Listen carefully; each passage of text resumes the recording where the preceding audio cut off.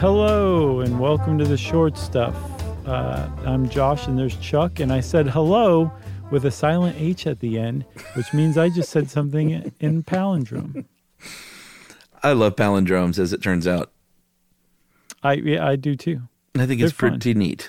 The one that gets me is when somebody's like, this number is a palindrome. I just wrote it out. Yeah, I don't get that. It's like, that doesn't count. Maybe if it's a date or something that you don't have any control over, then yeah, it'd be a palindrome. But just anybody who's into numbers that are palindromes, be quiet. Be quiet once and for all. Yeah, I'm glad you said that, because this article, even from howstuffworks.com, says some numbers are palindromes, like 180-081. Right, like this one that I just wrote out. Any number. Exactly. 54, palindrome. That's not what we're talking about. We're not going to give another breath to that stupidness. No, we're not. Instead, we're going to talk about real palindromes, which is a word, a phrase, a poem even, as we'll see, that can be said the same forwards or backwards. And apparently it comes from a little bit of Greek, who like the palindromes. Yes, the word palin means back or again, and dromos means running or moving. So it's a word or a phrase that's running back on itself. And I'm even going to go so far for me as to say I only like palindromes that are literal, the letters backwards and forwards. Like they make the case in here, like some phrases like night after night.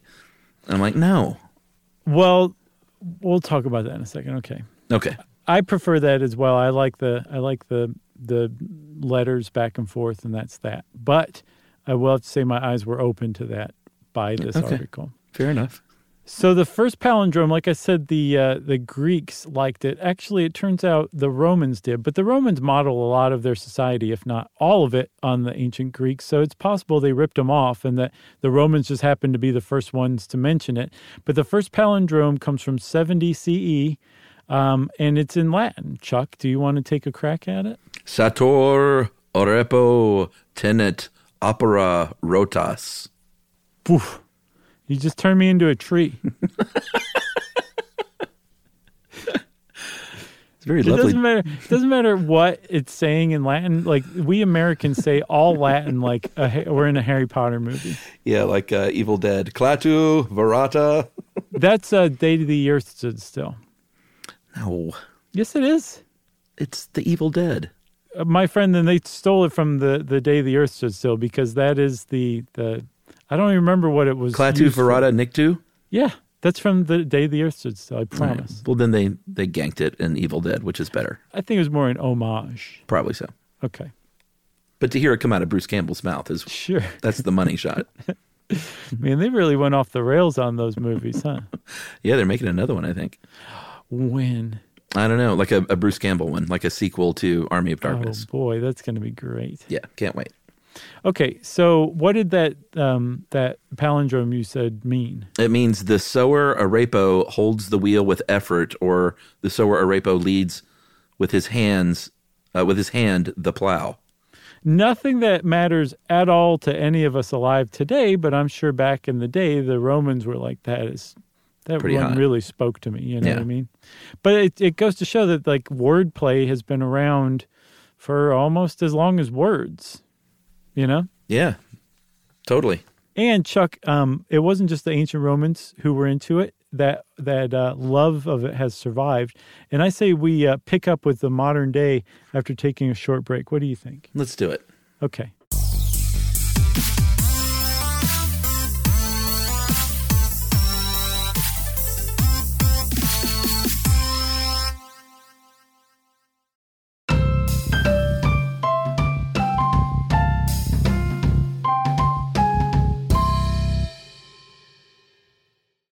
All right, we're back, and by modern day, of course, I mean the 1630s. Yeah, the first mention of palindromes in English is in Camden's Remains by John Philippot from 1636. Palindromes are those where the syllables are same backward and forward. So, alblata et alba si numi immunis. Very nice. Which means secluded but pure. Give me my fee, and I warrant you free. Yeah. Okay. Which is great that you have a palindrome that also rhymes, because that's not necessarily part and parcel with it, No. you know? Philipot was just showing off. But you'll note that he's an English speaker, and he wrote an English-speaking book, Camden's Remains, but it was still in Latin. Hence the whole clatu verada tone to Chuck's reading of it. That's right. It's not until 1706 that we find the first written English palindrome in an English dictionary called the New World of Words or Universal English Dictionary. And this is as follows. Lewd did I live, and evil did I dwell. That's a good one. Yeah, it is. There's a couple problems with it. One, they had to drop off the second L in dwell to make it the reverse of lewd. And then there's also the whole and in the middle of it, which is not part of a palindrome. It's not a palindrome itself, and it kind of screws up the whole palindrome. But because it was the beginning of the 18th century, everybody kind of chose to overlook the and part. That's right. Then we can skip the part about numbers being palindromes, because that's just rage-inducing. Well, no, the date makes sense. So 1/20/21 is a palindrome. January 20th, 2021 was a palindrome day. And I'll that's buy that. Worth mentioning. We'll take that. But give me your eye-opening with the thing like night after night, which just sort of makes me mad too. So there's a really neat poem that I hadn't heard of until I ran across it in this article by James A. Linden called Doppelganger. And it is itself a palindrome, like where you can actually read it from, you could go to the very end and read it, or you can go to the beginning and read it, and it's going to be the same. So you don't read the actual words, like the word itself backwards, but you read the order of the words backwards and forwards, and the whole thing hinges on the phrase night after night, which is it's a pretty awesome poem, to tell you the truth. Let me just read you the middle part where it hinges, and I think you'll be properly blown away, okay? Okay. I puzzled over it, hiding alone, watching the woman as she neared the gate. He came, and I saw him crouching, night after night. Night after night, he came, and I saw him crouching, watching the woman as she neared the gate. I puzzled over it, hiding alone. And it's just like the poem starts out, and then it gets to night after night, and then goes back. It's like it swings on a hinge. It's really neat. I like it. I like it too. It's not one of your perfect, proper palindromes or anything, but it's still pretty cool. So here's my thing is I started kind of diving into this online and found out that there is a documentary called The Palindromists. Okay. Which I didn't watch, but I did watch the trailer, which was fun enough and kind of gave me enough insight in 2 minutes. That sounds like a crew that Hodgman would hang out with. Yeah, probably so. But it covered in part the Palindrome Championships, which is basically where they get palindrome enthusiasts together at a hotel ballroom, and they say you have 3 constraints. They didn't mention the constraints in the trailer. You have 90 minutes to write out original palindromes, and then a live audience votes. And Weird Al is in it. He's a palindromist. Nice. Danica McKellar, Winnie from Wonder Years is one. She wrote like a science a math book. Oh, really? Textbook, yeah. Well, do you know what she also wrote? What? Tons of UFO snot. What is that? It's a palindrome. Oh, that's a good one. Okay. Weird Al wrote this one, Oozy Rat in a Sanitary Zoo. That's a good one. Okay, I think Danica wins so far. My deal with these is once I started kind of seeing this community is not only do I love a palindrome, but I like an original one that someone can invent that kind of makes sense. And it's not just a collection of words. Like do geese see God? Yeah, that makes sense. It does.